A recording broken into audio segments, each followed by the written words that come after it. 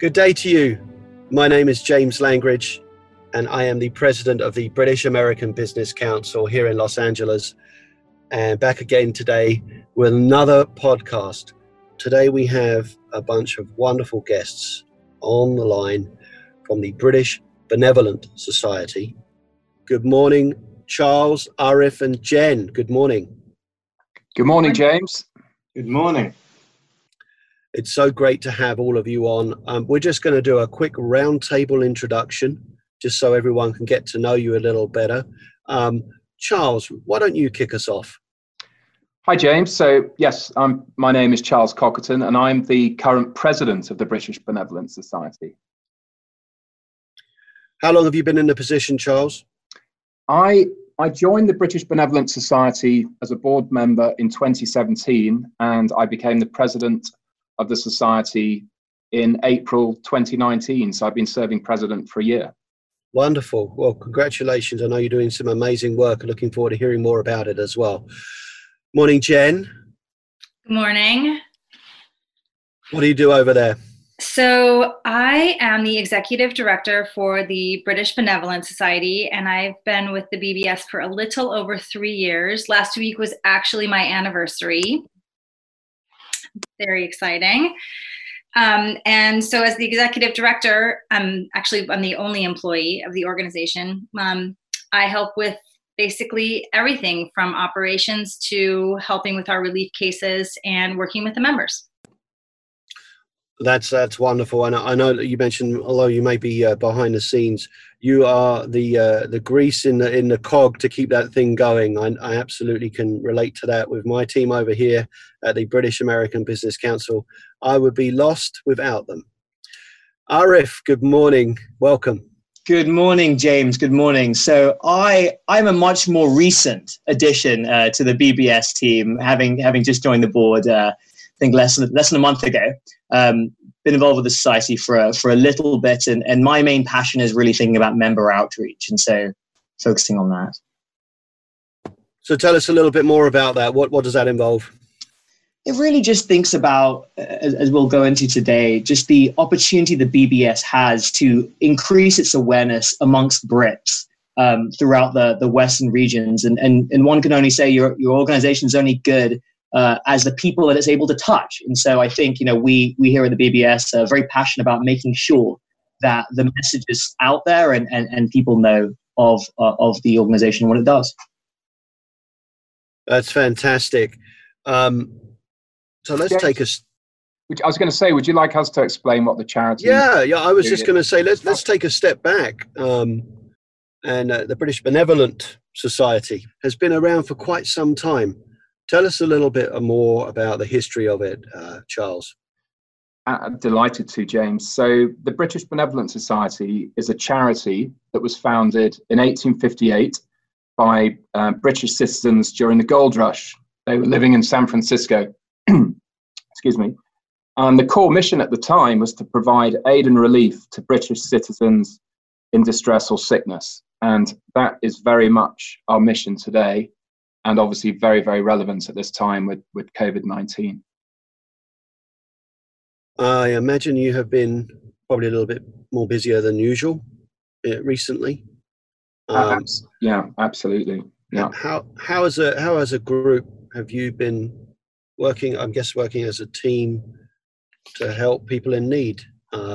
Feel free to answer that. Anyway, Jen, if you want to answer, Arif, please, everyone jump in. Just let's understand a little bit more about what you've been doing. So I can take that one. So basically, I work with our volunteer relief committee, and that's a member of 5 individuals, and we have designed a COVID-19 basically grant program. So anyone who has been impacted by this pandemic economically or just in basically any possible way, they can apply for a one-time $1,500 grant. And in order to be eligible for that grant, the criteria is to be British.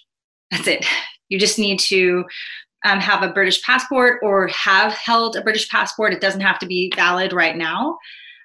But one of the requirements to apply for assistance from the BBS is that you are a British national. You can also be dual citizen, or you can hold a green card. So to your point, last week even we helped 5 individuals who applied and received that grant. That's amazing. So walk us through that. How do these people even get in touch with you in the beginning? So we've been twofold. I think we have a life before the virus, and then where we are now and where we see ourselves being for the foreseeable future. Pre-pandemic, it was through word of mouth, it was through the consulate, and it was occasionally through charities.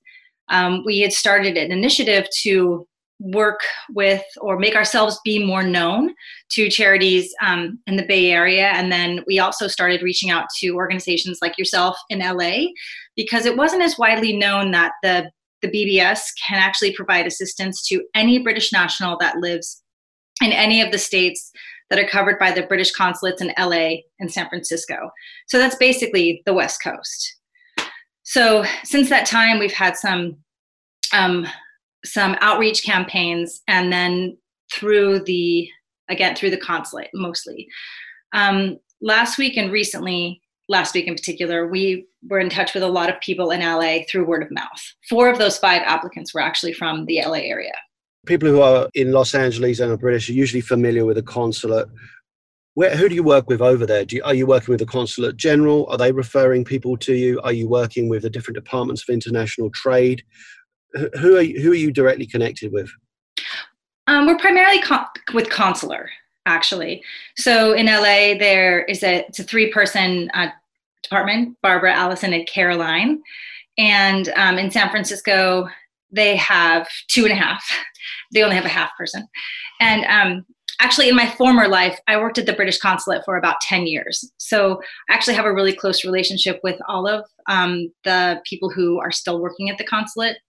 We still have a very strong relationship as well with the consul generals, in both of LA and San Francisco.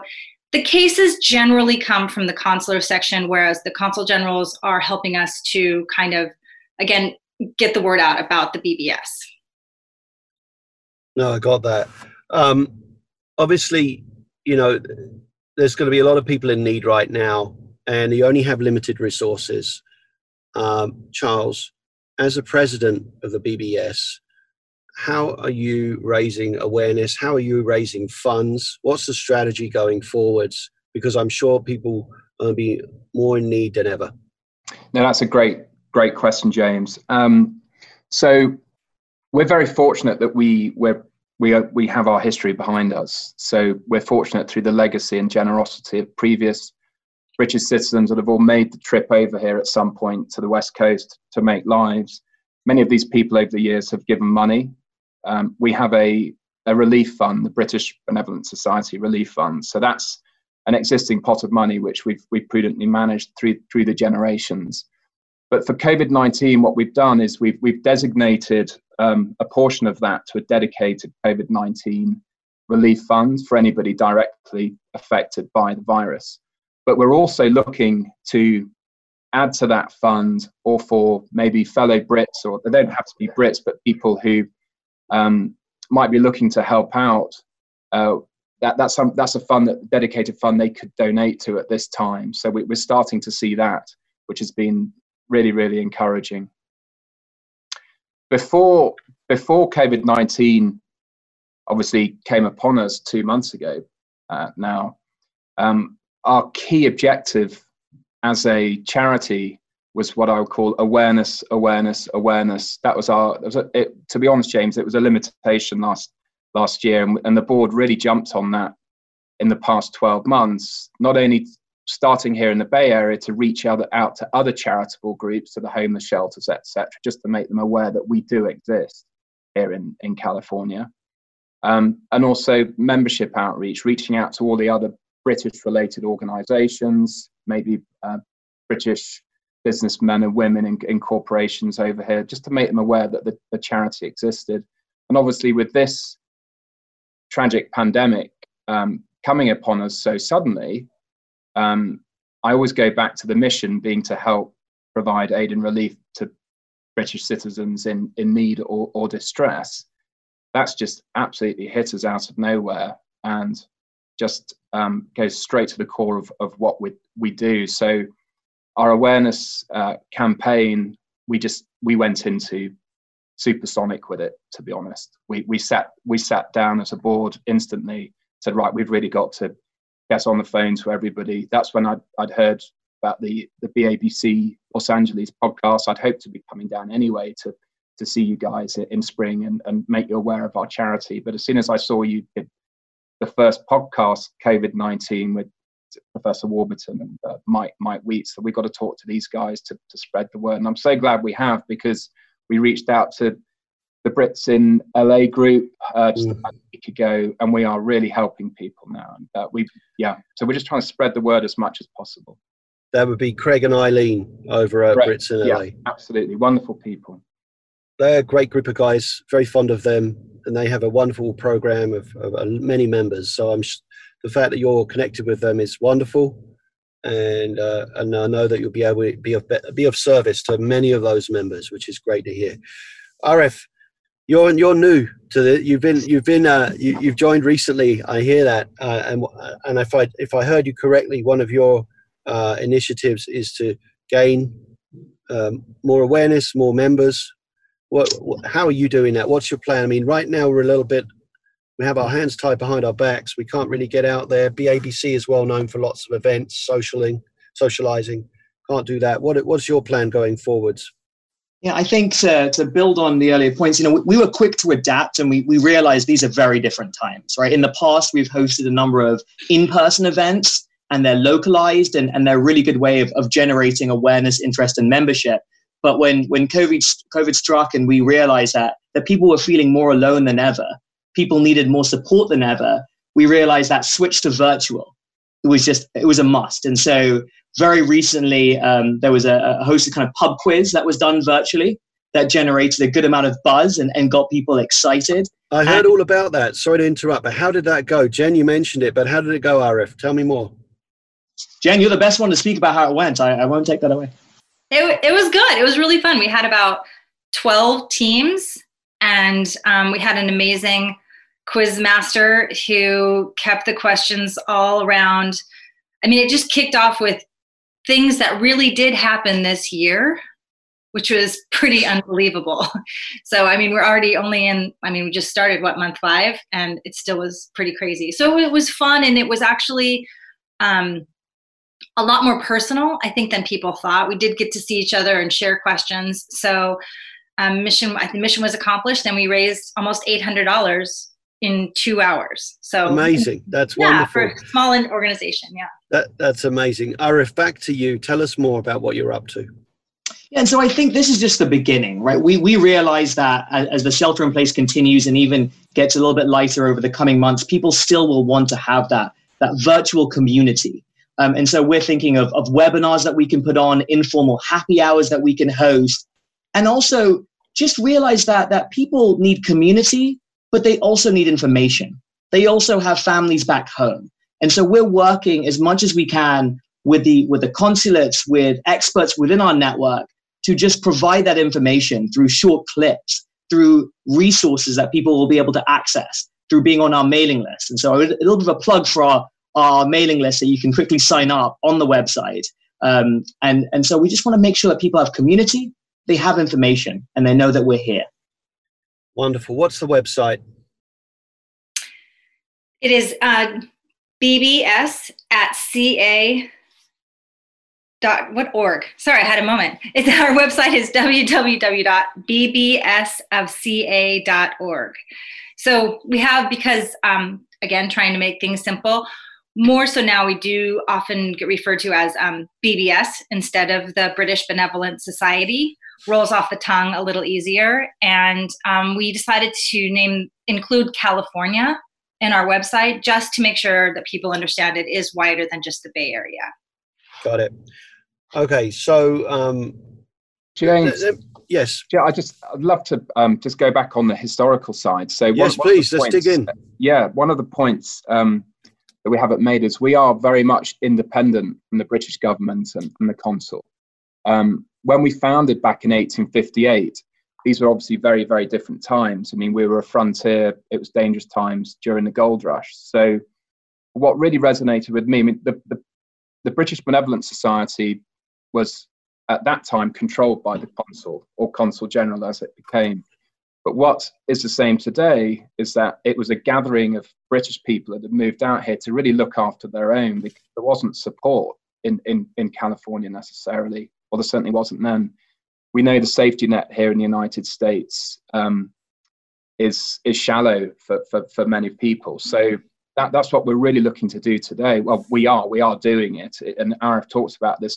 It's the community supporting itself to whatever level you want to get involved. But we just want to know people that we are here in the background. Well, I appreciate you bringing that up. I mean, in the short space of time, just speaking to you in a couple of conversations that we've had, I had no idea to the level and extent of what you are able to do for people, and it is incredible. And the sense of community right now is strong here in Los Angeles. People are coming together, but just knowing that there's that additional layer of help, if for someone who's very much in need, is very it's warming to the soul. And I think we need that right now, because there are a lot of people who are frightened. There's a lot of uncertainty, and knowing that you guys are there makes all the difference. It's like a nice warm blanket, and I really sincerely mean that. But let me ask you this. Let's say that you are someone who is on a green card, and it's expiring and you need to get repatriated back to the UK, or you were here on vacation and you got stuck. Are those the kind of cases that you can help with? Or is that something that you would be referring to somebody else? Perhaps you could tell us that, and then maybe give us an example of some of the cases that you are helping with. So I think in a short answer, yes. That's a very good example of, that's a combination. We haven't had someone with all three of those, but we have had each of those for different circumstances. Again, pre-COVID-19, we have helped people renew their green card. We've covered the cost of renewing their green card, even accompanied them to their appointment to get the sticker put on their actual card. Right now, if someone did need some assistance to get repatriated back to the UK, we would absolutely look into helping with that and paying and covering the cost of that. One of the things that is really unique about the relief is there really is no one size fits all or exact circumstance that someone is in. But I think one of the things that I would be interesting, hopefully for somebody listening to this podcast or learning about the BBS, especially right now, and especially people who are impacted, financially by this pandemic. I was talking to someone last week, one of the applicants, and she said to me that she lost her income in early part of March, and she's always been financially independent, has never had to use social services.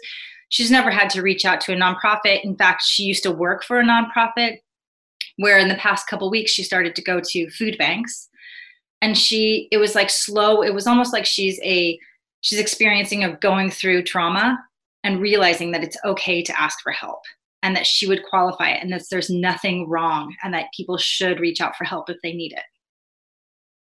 That's a great point. Sometimes people, as an Englishman, we have a sense of pride and that stiff upper lip. But right now, more than ever, knowing that there is help there, and we're a long way from home, out here in LA and on the West Coast. So again, it's that sense of something to lean on. Charles, you could be part of any organization, and you've been a part of the BBS for some time, and now you're the president. What first attracted you to get involved in the BBS? So my personal story, moving here, I was just looking for fellow Brits to hang out with socially. We don't really have a Brits in LA group equivalent up here in the Bay Area. And I think I came across online that the British Benevolent Society were hosting a boat cruise on the bay. probably 6 or 7 years ago. And I thought, well, this is lovely. And it was families were invited along as well. So I got involved to that level. And then obviously meeting individuals who are involved in the charity at the time, they explained what it was. I thought, well, I'd like to do more of this and get involved. And then with my business background, I joined the investment committee, which looks after the relief fund and has done for many years. And then that morphed, like you just get more and more involved. Obviously, the actual number of relief cases in normal times is relatively small. We were even querying our relevance as an organisation at certain points in that. That's why I got involved. Yeah, to meet other Brits, to try and give back, to ensure the British Benevolent Society continues, to be in place for future generations and to be here. I never foresaw this happening, but obviously, it's we're so glad that it exists and has done through the legacy of the past. And I think all three of us are just really proud to, and the rest of the board. It's not just us. It's a full team effort, and the membership just being here on hand to help those less fortunate or who have fallen upon hard times. So. No, absolutely. You've done an incredible job. 2 questions. How many people do you have on your board? Jem, what's the number right now? Is it 13? I think I believe it's 13. Oh, wonderful. It's quite fun. It's interesting. We were due to have our annual general meeting in person just last week. And the way the board, you do 3-year terms, I think, for a total of 6. And a few of us were due to be re-elected, or individuals had got to the end of their 6-year term, so we had to put a special resolution, hadn't we, with everything's on hold due to, it's almost like an emergency board right now until we can actually meet in person somewhere in San Francisco, which is, I think, the terms of the bylaws going all the way back to April 1858 when we started. That's incredible. I mean, you do have quite a history there. Do you obviously much has changed since then, but what traditional values do you still adopt? All the traditional values of why the BBS was set up? Can you tell us a little bit more about that? So, I mean, obviously the mission goes right back to the beginning. So the yes, in short, is the answer. What I'd like to think now, and we're really pushing, is that we're a far more diverse organisation and board than we were back in 1858, when the Consul General at the time, Sir William Booker, got together with businessmen, merchants, professionals. It was only men. Now we are, Jen, I think the board now, there's more ladies than men on the board. Is that correct? So I think we love our tradition, and we love the fact that the mission is unchanged and is obviously still highly relevant today. We really are very grateful for the generous legacy of people in the past, but we're very much looking to move with the times, whether this is it being more social, virtual socializing, or just being a gentle community for people to get involved to whatever level they want to do. So yes and no, but yeah, we love our history, but we obviously want to make sure that we pick out the best aspects of that and move with what's relevant today. No, you have a fantastic history. It's wonderful. Arif, part of your role there is remaining relevant. How are you doing that? What's the plan? I know you answered it a little bit before, but when you can have that first social engagement, who knows when that will be? That's a tough one to answer. But what are you thinking? Yeah, I think, again, coming back to as we emerge from shelter in place and we emerge in different times, knowing that people's willingness and desire to be amongst others is going to take time to rebuild, right? And so we understand that when we are able to go to physical events, it'll be small, it'll be safe, it will be localized, and it will give them what they need first and foremost in the safe capacity. So that could be when it's possible to go back to a setting where you can do an in-person kind of pub event. It'll be, small groups, it'll be local to the community and allow them to do that.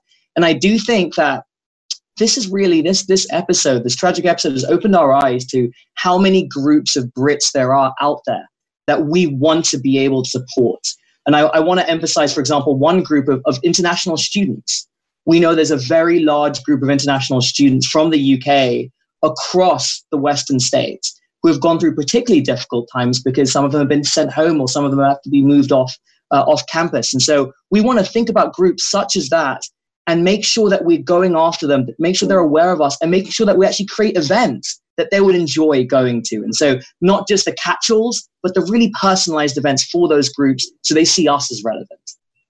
Well, that's a wonderful answer. Tell us a little bit more about some of the events that you have done in the past then, and that you expect will be coming back.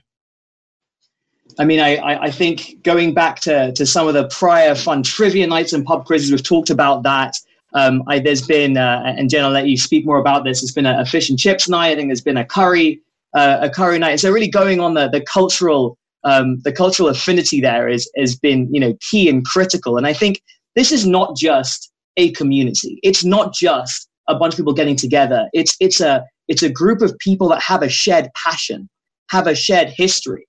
And I want to emphasize one thing, which is, we've talked about relief and how that is just open to those who are British nationals. Our membership and our events are open to Anglophiles. They're not just open to those who are British. We have a number of members and desire more of those who just enjoy certain components of British culture. And we see ourselves as very inclusive, and we want everyone to become part of it, not just a subset. But I do think, one event that drew me in that I'm passionate about was the Christmas dinner. And again, that may have to be in a different form in the new world that we emerge into, but that's something I missed from back home. And to see it, whether it's a luncheon that the BABC does or the dinner that the BBS does, it's just something that you go to and you can't stop smiling. It's interesting that you bring up keynote events. The Christmas luncheon is something that everyone at the British American Business Council looks forward to and enjoys on an annual basis. Arif, you mentioned that you have an evening event.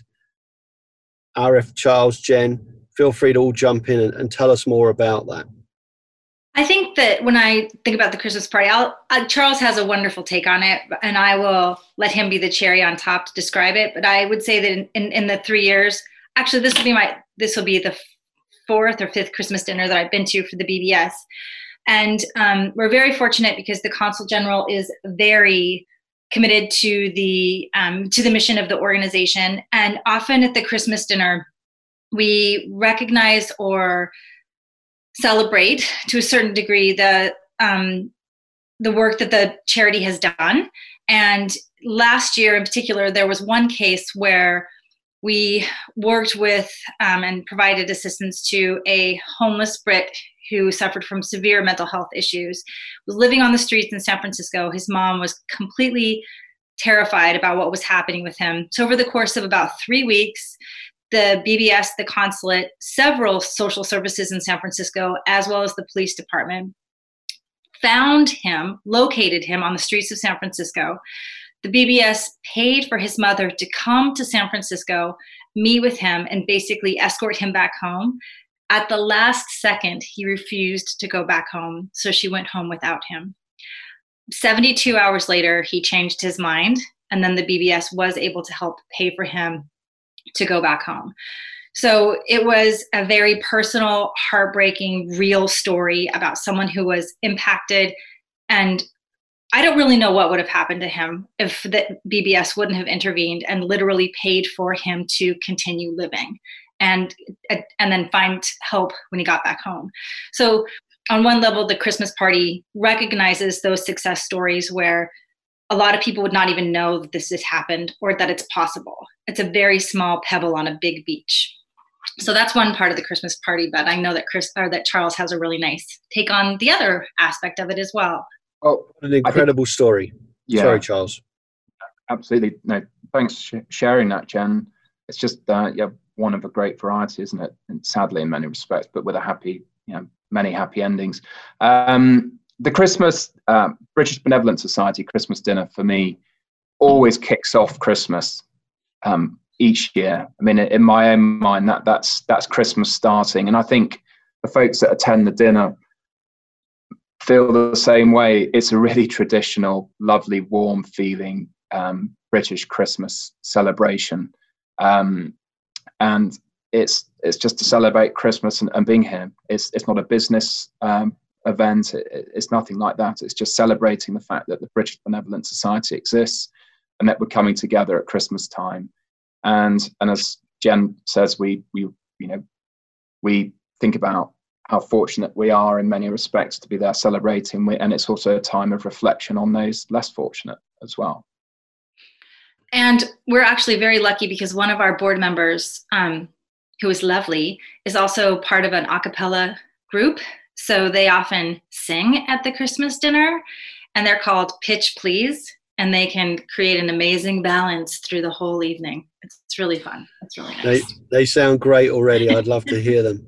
Yeah, they're awesome.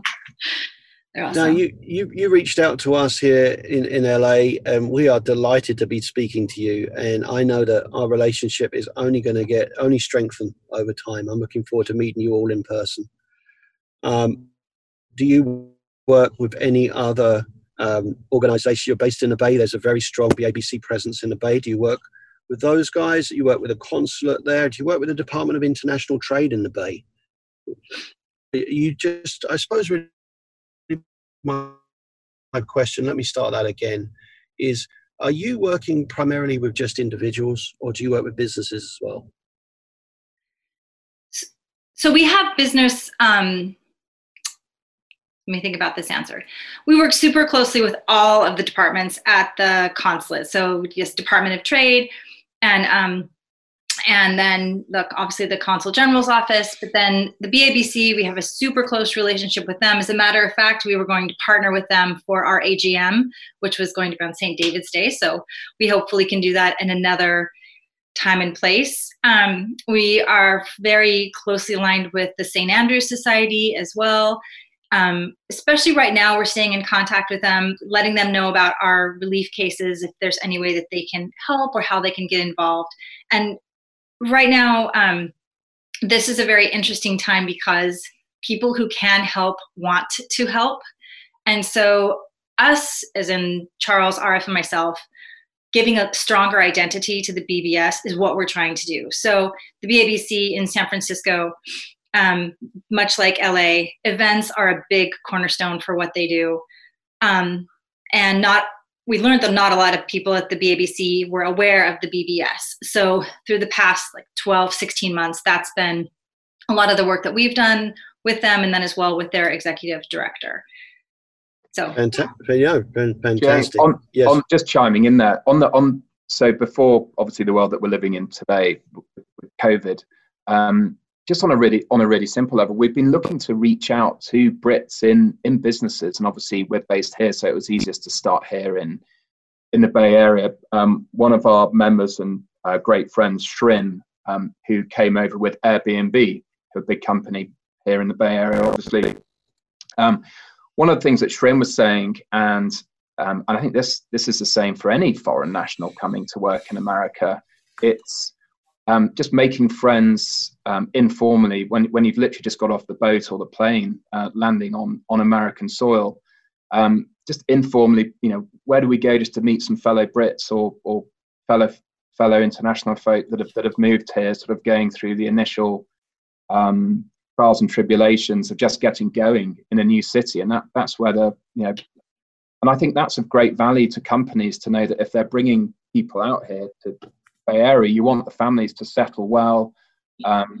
If often there's a trailing spouse, for example, who might be at home without generalizing or here, but might be home with the kids, not know anybody. So being able to be connected to a friendly group down in the Silicon Valley or over in Walnut Creek or up in Marin County or in the city or down in Santa Monica or LA, it's just that meeting a fellow Brit for a cup of tea, whatever it is, or a beer can make or break the success of somebody's living here in the United States. I think that's really important. If we can help that, I think that's just really helpful for companies to know that their executives are happy in the background, and we'd love to be able to do more of that. So I couldn't agree more. That was wonderfully said as well.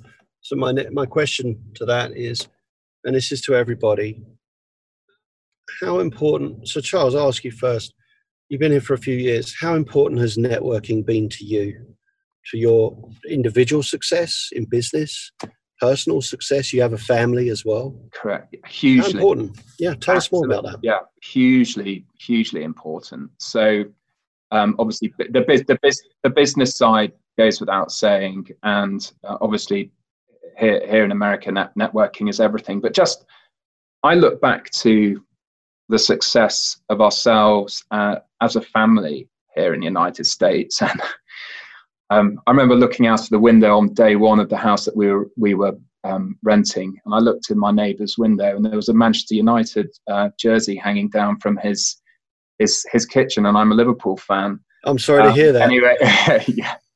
I thought, oh, here we go, just my luck. Anyway, Peter, who I just thought it was an amazing coincidence I'd moved next to a Brit, it's like moving next to a guardian angel in many respects. We're just great friends, and that just helps so much. Our daughter was 2.5 years old at the time.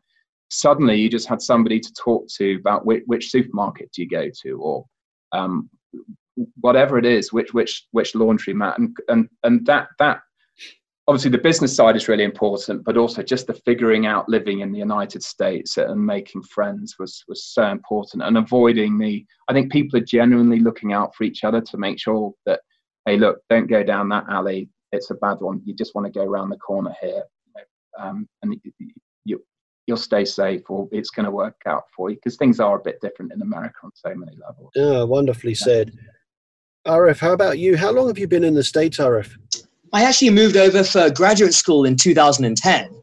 And so for myself, it's always, when you think about networking and community, when you come out for educational purposes or work purposes, you get a free community, right? Of those that go to the same university as yourself, or those that work with you.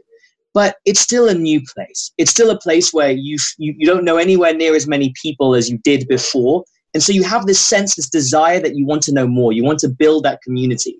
And it's an iterative process. And I think for me, I've always had that hunger and search to say, how do I add? How do I find the next group of like-minded individuals or non-like-minded individuals to get more of a diverse way of thinking?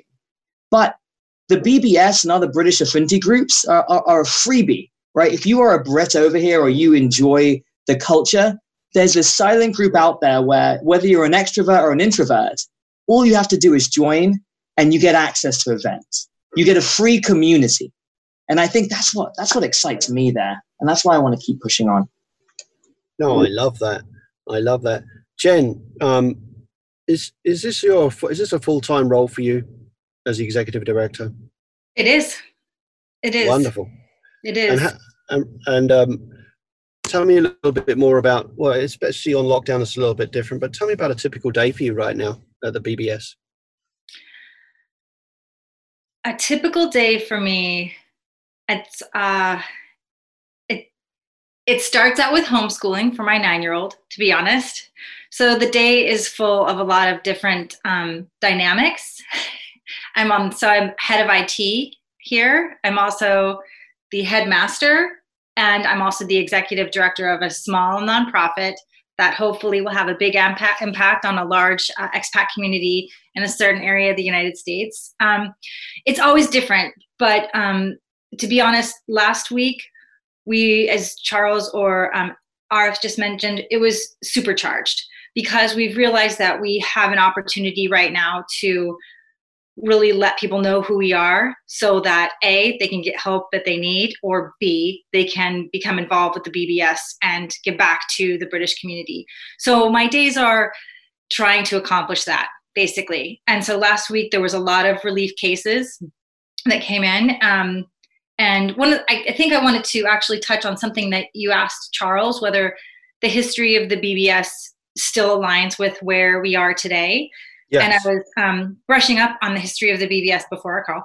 And one of the things a line that I read in our archives was, anyone who is eligible to need help, anyone who needs help, who is eligible, should get the help they need. And that very much rings true today. And I was looking through a few of the more heartbreaking cases that I worked on, and I came across one of a family who stayed in the United States, overstayed their visa, so that their son could go to a special school and receive special medical care. And long story short, it kind of wasn't a long-term plan for them to stay illegally. So the BBS did pay for them to return back to the UK. And right before they left, their son lost all ability to communicate. And I don't know if it was the stress of their situation, but they've now been back in the UK for a little over a year. And about every quarter, I'll receive an email update from them. And he has regained the ability to communicate and can now speak to his family.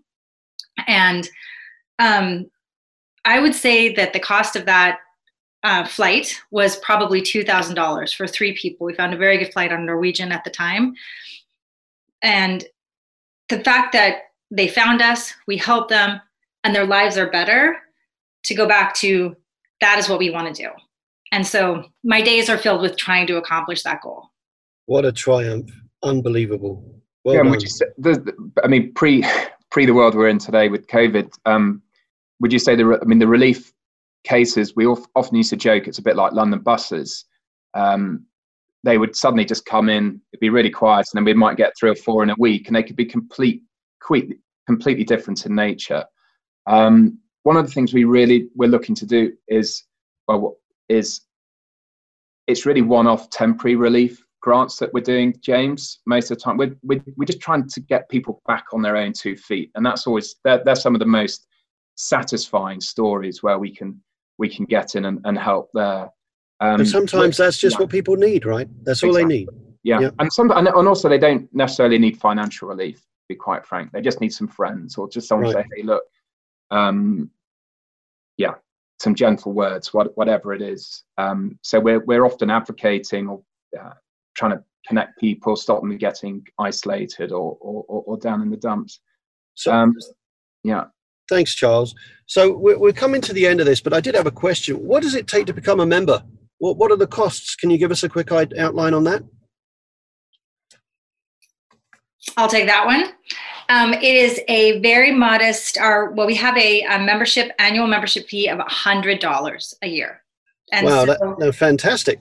Yeah, we try to make it very accessible to anyone that would like to be a member, can be a member. And one more time, Jen, when people listening to this, we're gonna promote it in the text along with the actual podcast. But people listening now, remind us of the website again. www.bbsofca.org. But I think if you Google BBS or British Benevolent Society, our website should be the first that comes up. That's fantastic. Okay, so we are coming to the end, like I just mentioned. Arif, you look like you have a question. You have something to say. I just wanted to kind of, as you said, the listeners of the podcast, I want to leave just some actionable next steps for them, right? So if you're listening, irrespective of who you are, where you're from, go to the website and sign up for the email list. All you'll get is great information. And during this time, we're doing free virtual events, irrespective of membership. If you are a Brit in the community that has the means to support others by giving to this fund, being a member is the way to contribute. Your entire membership of $100 goes to that fund. It goes to the COVID-19 fund, all of it. And if you are someone who is in a tough spot, if you are in a difficult spot within the British community here, reach out, because now is the time to reach out to us, and we're here to help. And just in addition, if you are part of a business or a charity, we love to partner, as has been mentioned. And so please, only reasons to reach out. What a wonderful message. Thanks, Arif.